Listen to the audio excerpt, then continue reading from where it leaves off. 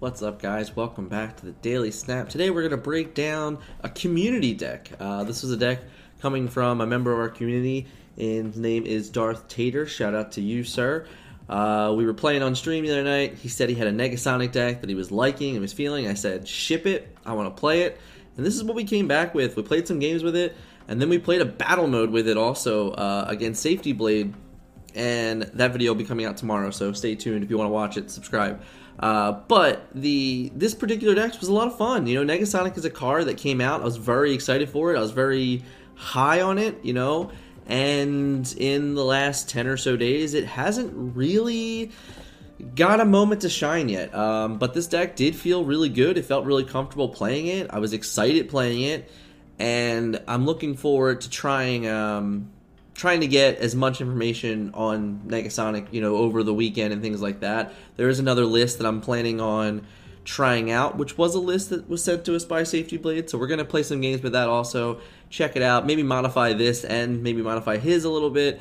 But that's the concept here, is we're going to spend the next couple days learning the ins and outs of Negasonic and kind of giving maybe more of an updated review of where the cards are in March. Considering I was able to acquire 3 of the 4 of them. I didn't get Kitty Pryde, but Scott did. So on the next one, on the next podcast, Scott and I will break down the top 4 cards and walk through all the plays that we've enjoyed with it. But this is the list. Gonna get in some gameplay. Gonna break this down real quick. So we have Korg, Black Widow, Daredevil, Lizard, Mr. Fantastic, Storm, Negasonic, Teenage Warhead, Darkhawk, Shang-Chi, Spider-Man, Professor X, and Gamora. At the end of this video, after the gameplay, I'm going to break down what I would change about this list moving forward and how we're going to adapt the style and just different things that I think you could work with within this type of concept. At its core, we are a Daredevil control deck utilizing Negasonic along with Spider-Man and along with Gamora and Professor X to truly understand how to win, basically try and win the game on turn 5 as often as possible. So check out the gameplay, guys. I'll break down some of my thoughts on the deck throughout, and at the very end, again, we're going to have changes that I would make to this list moving forward. Lastly, comment in the section below your favorite Marvel character. We're giving away 2 season passes this week, guys. All of our videos have had this pitch. The top 5 videos, which will be at the end here, is the video that explains everything, but 2 season passes this week, given away for free. Let me buy your Hitmonkey. Comment below your favorite Marvel character. Alright, let's check out gameplay. Alright, guys, let's break down this deck, right? So, we have a couple themes here. We have the Daredevil theme. We have the low-end Darkhawk theme with the Korg Black Widow Darkhawk, which could be some of the problematic things. We get a little lucky early on here, and we hit Subterranea in the first game that we're playing with the deck. And I got a rule about Darkhawk. When Subterranea flips and you're playing a Darkhawk deck, you should snap. I'm telling you. That's fine if you don't have the Darkhawk in your hand. If you have 5 of them, what are you going to do? You can never win that anyway if you don't draw your win conditions. But when you draw your Darkhawk, he's insane. So you got to play it. This is an interesting gameplay in states. Cloning Vats is great. We get the Iron Man. He gets a Silver Surfer for basically 0 value, so we feel really good about that one too. Cloning Vats with Darkhawk, Cloning Vats with Spider-Man, Cloning Vats with Gamora, all really, really good cards. All really good ways to win. But I digress, right? So we really liked this list. It was really different. It was really interesting. And it definitely utilized Negasonic incredibly well. Which is the coolest thing about it, in all honesty, because this is a card that you need to have priority for, and you need to be ahead. Having cards like Mr. Fantastic do a wonderful job of getting you priority early. Having the Daredevil is wonderful because it helps you figure out your certain 5 plays. Very often on turn 5 we have Spider-Man or the Professor X, most of the cases. But we also have Gamora, so if we need to match that way, we can also do it that way. The Shang-Chi ended up being one of the worst cards in the deck, in all honesty. So that was definitely one of the first cards that I would consider moving out of here. But there are definitely a few ways to really go through this. Him having Iron Man left is really comical. So obviously he's a Mr. Negative deck. He got pretty lucky. But I can't fathom that in any which way that he's going to play this, that he's going to beat our bazillion power Darkhawk here. So we just go to a 40 power center, which is absolutely bonkers. And I don't think he's going to get anywhere near that. But hey, I've been proven wrong before. But the bishop having to come second, only getting the 20, that's just not close enough.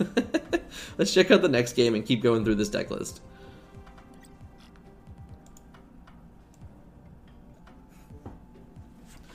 Alright, so as we're getting into the second game here, we skipped ahead, didn't have a turn 1 play, but we ended up getting Korg on turn 2. Getting the Korg early, I think, is really good. It's going to obviously help your overall game. Like, this is a curve deck at the end of the day, so when you miss your 1 or you miss your 2, you're definitely really behind. You're definitely specifically behind in priority, more than likely. So that's never a really good thing either, because we really need to have priority on turns 3, well, on turn 4 and turn 5, specifically for our, our kind of our combinations. But very often you'll see the line of play where it's Storm on 3, and then Negasonic on 4, and to protect our Storm lane. Now, there are some difficulties that we've seen playing through the deck already, where sometimes Storm plus Negasonic is actually not enough to win the Storm lane, and we don't really have any other ways to interact with our Storm lane, so some more considerations for sure moving forward. But all in all, it's the concepts that are in this deck that makes it as powerful, I think, as it should be or can be, is that taking these little pieces of information, utilizing them, and moving forward, and kind of going through that process of, okay, this subsection of the deck works, this subsection of the deck works, but maybe the outlining shadow of it isn't working. So that's like just really good information, for deck building in general, which is what I really like. When I think of my own self as a deck builder in any game, I believe there's creators and then there's toolers, and people that can create decks are phenomenal. They have this ability to just use the knowledge they have within the game to have a core concept of start, and that's something to be really proud about really often, in all honesty.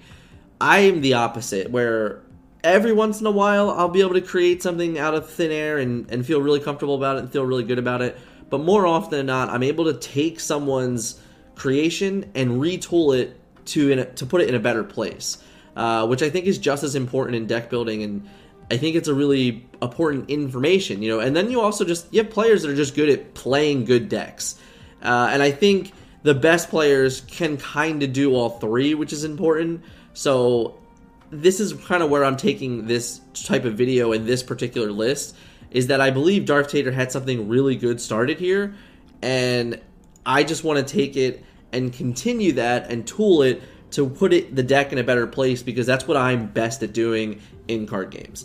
Let's take a look at Game 3 here. Obviously, if you're watching along on the side, our opponent retreated on turn 4. We were going to Spider-Man lock them out of Avenger Compound, locked them out of Storm, and they kind of just would have been in a lot of trouble for the rest of the game.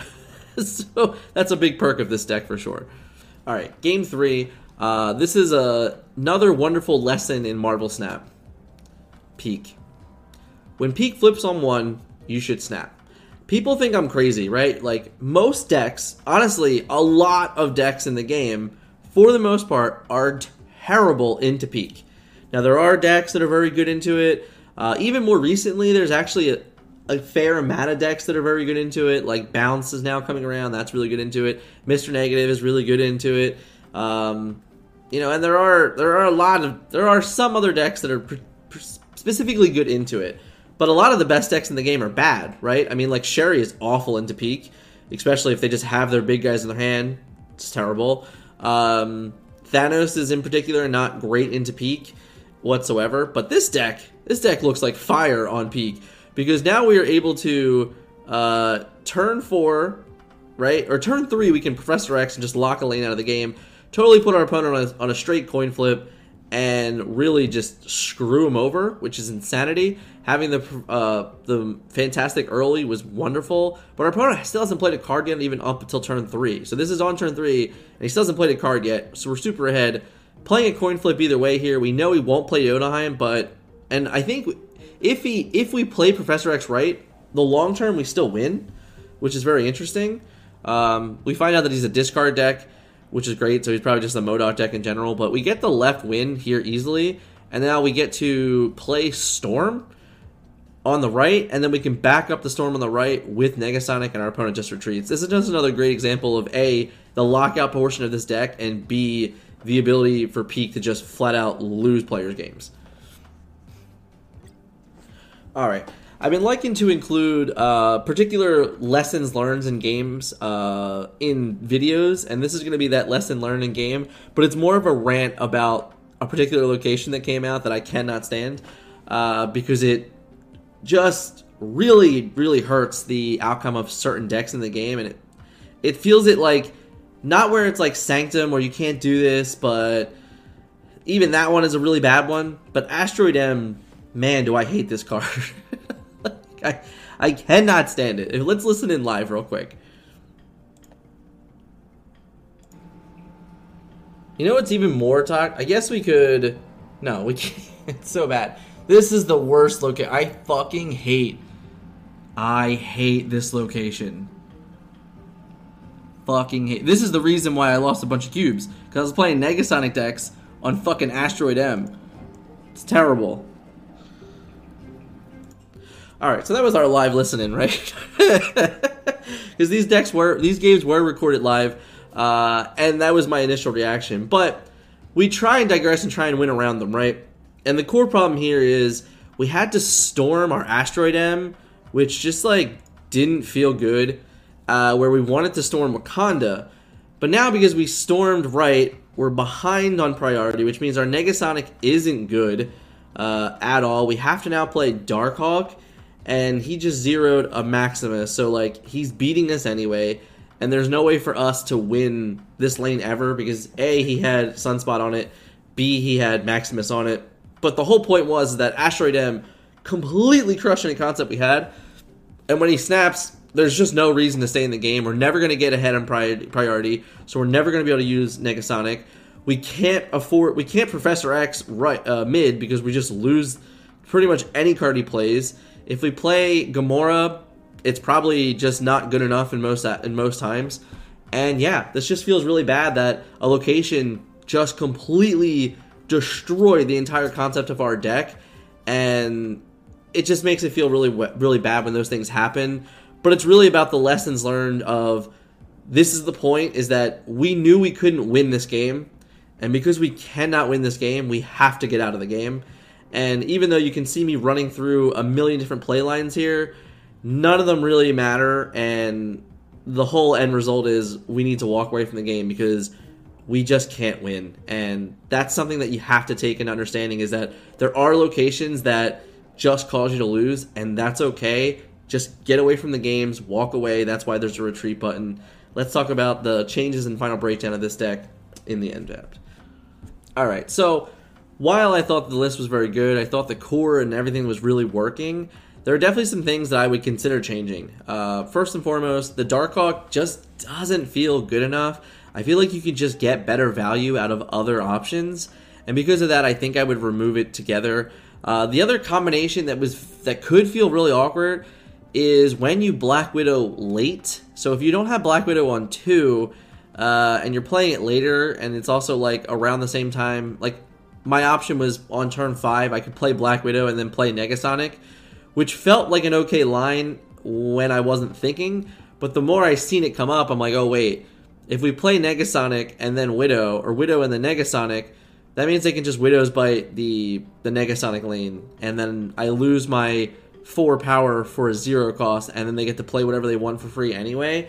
So it was kind of a nombo in the sense that if your opponent didn't play the Widow's Bite for whatever reason, honestly, it would suck. But if you get it on 2, if you get it on curve, it's really good because you knock off a draw, you fill up a space for them, and then you get the Negasonic later. You normally Negasonic on like 4 in this deck, but sometimes you were playing on 3 if you were ahead of priority.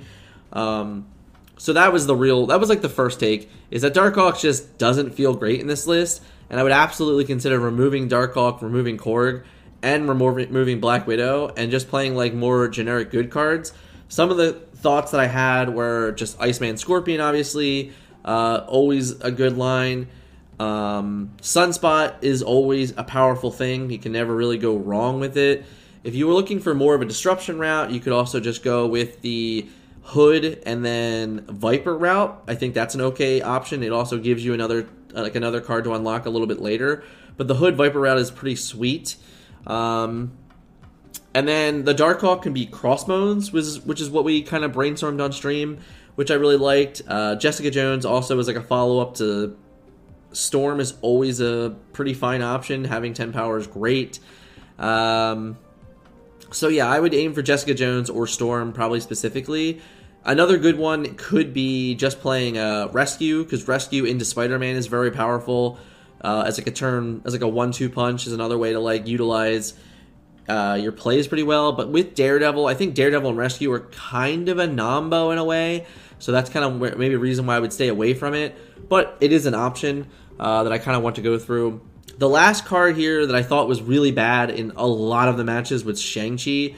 Right now, all the types of decks in the game, you don't really see like a very high-end amount of like big guys in decks that aren't just specifically behind Cosmos or Armor.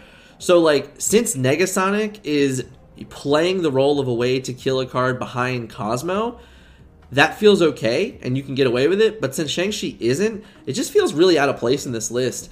And I kind of just wanted to utilize that spot as an additional way to win lanes that we've locked up. So for Spider-Man as an example, when we Spider-Man a lane, on the final turn, being able to play Doctor Doom would be really great, because we could Doctor Doom and put a 5 power into the Storm lane that maybe we were just missing, and then we could put 5 power into the Spider-Man lane that we were just missing. So I think that's a really nice little addition to the list. Another option could be just playing Tatiana. Tatiana is another card that like is really good in certain situations with Spider-Man, and like with Negasonic as an example. So basically, what it can do with Negasonic is that you can play on curve, like on turn 4, you can be like Tatiana Negasonic.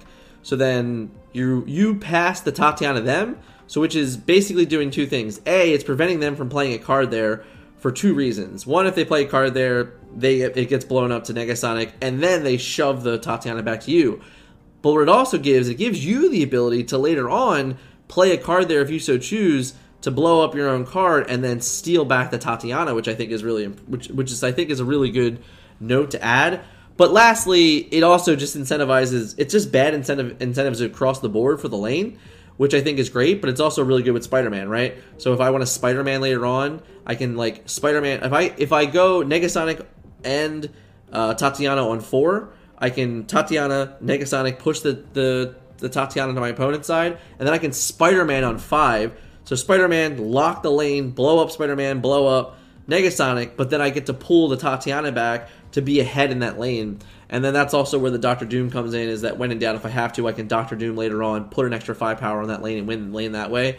But all in all, I just think I'm looking for, A, another way to interact with the Storm lane, and B, another way to interact with Negasonic when I'm ahead in a lane, where Doctor Doom does a really good thing of all of those things. So that's what I really like. But the core concept here of the Daredevil, with the Spider-Man, with the Professor X, with the Gamora, and with the Negasonic as like a fourth enabler for Daredevil is all really good synergies. And I really like the entire takeaway of this deck as a whole. So again, shout out to Negatator. Just kidding. Darth Tater. If you didn't know, in our region, he is 3rd or 4th. He's in the top 5 for the players that play Nimrod, which I thought was really awesome when I saw the stats come out. Really cool that he enjoyed that card way more than I did. I only played the card like 19 times. He played the card like 900 times. So shout out to, again, the Darth Tater.